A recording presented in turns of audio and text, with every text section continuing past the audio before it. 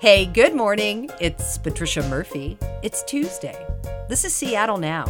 There are big changes coming to the Seattle City Council next year. So far, 3 members have said they're out at the end of their terms.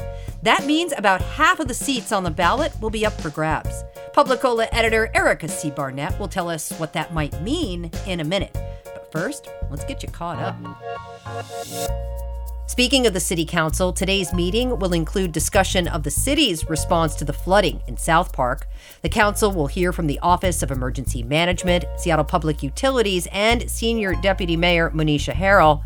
As for the flooding itself, people are reportedly still out of their homes and in hotels. Seattle Public Utilities is offering housing assistance until the 18th, when all displaced residents are expected to be able to go back home. Remember the cement strike over the summer? A Seattle-based ready-mix concrete company is arguing its case in the U.S. Supreme Court today, and the outcome could change the way workers can strike. Drivers for Glacier Northwest allegedly loaded their trucks with cement, drove them to company headquarters, and went on strike with the concrete still mixing in their trucks. The company sued, alleging the action was intentionally timed to ruin the cement. And UW students and alum might want to stop by Northlake Tavern and Pizza House before the end of the month to get one more loaded pie. The legendary tavern will be closing after nearly 70 years. There's a big party planned, so look for details. And stop by in a few months when Big Mario's moves in. You can put their New York-style pizza to the test. Deborah Juarez has a lot of experience with what it takes to run a city. She's a former defense attorney and judge, and she's currently the president of the Seattle City Council. But last month, Juarez said she won't be running for re-election this fall. She's said all along, privately that this was going to be her last term, and she made it sort of semi-official recently by mentioning it from the council dais. That's Erica C. Barnett, the editor of Publicola. She says Juarez's departure is a big deal for the city. She leaves a legacy of stability, and also as one of the first folks who represented a council district, really an example of a truly district council member who fought for her district. A few days before Juarez made her announcement, Councilmember Lisa Herbold said she won't be running either. Herbold represents District 1, covering West Seattle and South Park. Erica says Herbold's reason for bowing out is practical. She was afraid of being outflanked on the left, justifiably or not. I think that's a little questionable, but she was scared that she would get booted and that, a more conservative candidate would end up sort of skating through. She gave the example of former city attorney Pete Holmes and his Republican successor, Ann Davison, and she didn't want that to happen. Last week, a third council member joined this exodus, Alex Peterson from District 4. Peterson is a notable departure because he's one of the more conservative council members. He has commonly voted against things that the more progressive bloc of the council has supported. And so for that reason, he's really been kind of the voice of no for his 3+ years on the council now. Peterson is leaving the job after just one term and returning to a career in the private sector. Now, that means 3 of the 7 seats up for re-election this fall won't have an incumbent running. It's an opportunity for big changes on the council and, by extension, in the city. I asked Erica if there's something we can take away from these departures. She says reading between the lines of Peterson's announcement gives some clues. This is a really tough position. It comes with a lot of criticism. And if you're not up for that, which I think Peterson, arguably wasn't, it's not a great job. It's a job that, when you do it well, involves a lot of interaction with constituents. And I've heard for the entire time Peterson's been on the council that has not been the case, particularly with constituents that disagree with him politically on things like transportation, housing, affordability, and stuff like that. Herbold has also faced extensive criticism and even abuse during her time on the council.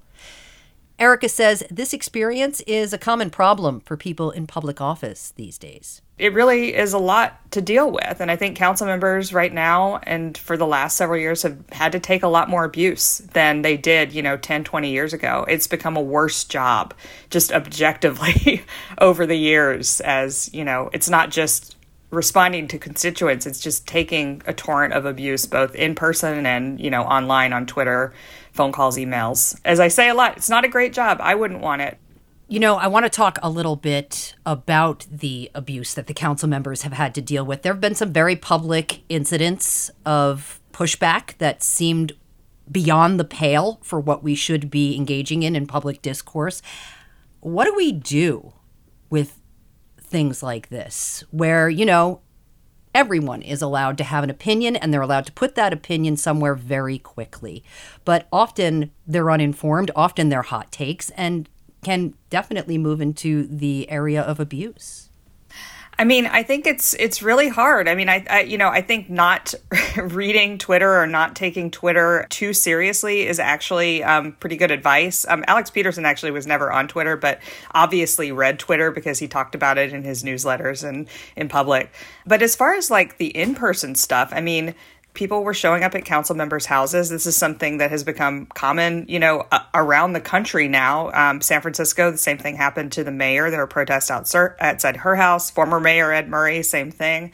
I think that we have to, unfortunately, allow that, as long as it doesn't extend into things like criminal activity. Herbold had her window broken by somebody who threw a brick through it. That is a crime. So, there are lines there, but man, it's tough. I mean, you can't ban people from sitting outside a person's house on the sidewalk. Or you can, but that's a violation of their constitutional right to protest. So I think it's something that people have to weigh before they run for these offices, that this is just a part of it now. Yeah. We've been talking a little bit about the experience and institutional knowledge that is leaving the council. What does this mean for the future of the council, and what could that look like, Erica? Well, we have 3 people who are definitely leaving. We have a 4th person who is rumored to be leaving, possibly Kshama Sawant, who is the council's most senior member. And we have this weird system where every other election we get rid of, or we, consider 7 of the council races all at once. And that's a large majority of the council. So we stand the potential to really have a very, very inexperienced council in 2024 and beyond. And for one thing, it means that they have less power vis-a-vis the mayor. Bruce Harrell, as mayor, is an incredibly experienced city politician. He was on the council for a long time, for 12 years, and is now mayor. So that potentially puts him even more in the driver's seat than he is already compared to the council.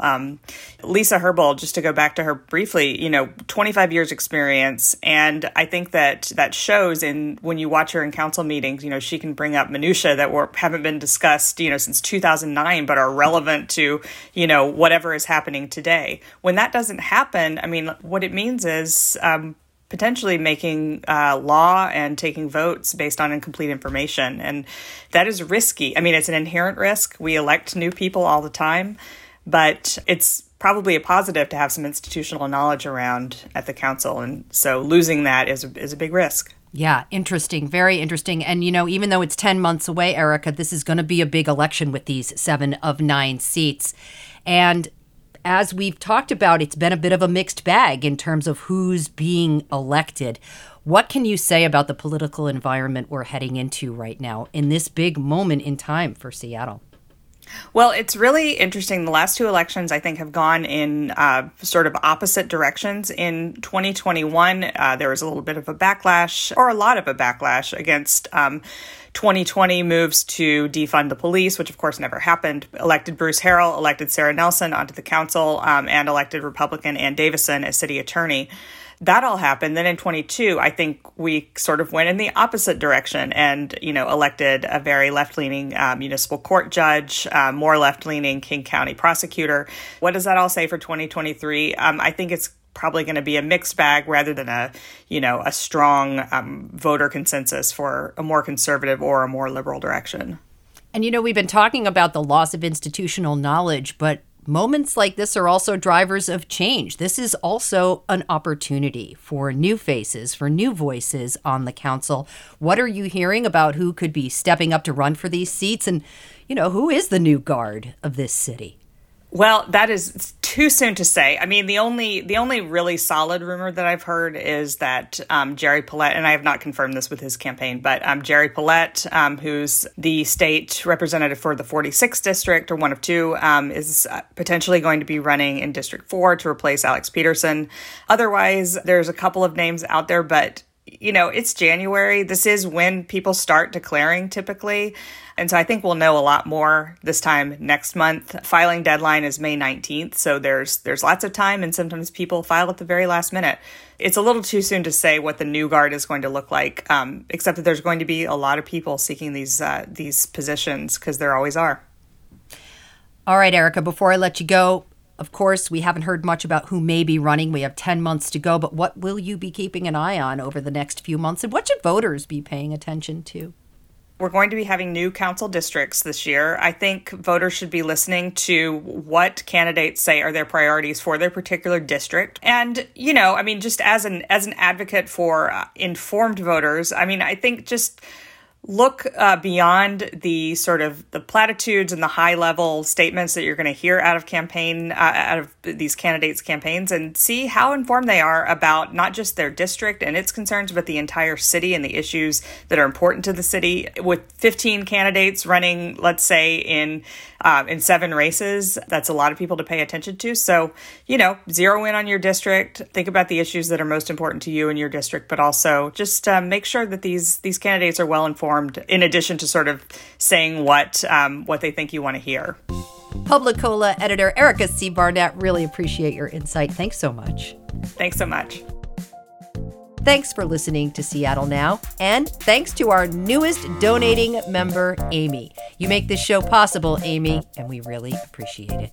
Today's episode was produced by Claire McGrain. The show is also produced by Caroline Chamberlain Gomez, Vaughn Jones, Jenny Cecil Moore, and Brandy Fullwood. Matt Jorgensen does our theme music. Seattle Now and KUOW Public Radio are members of the NPR network. It's an independent coalition of public media podcasters. You can find more shows in the network wherever you get your podcasts. I'm Patricia Murphy. See you tomorrow.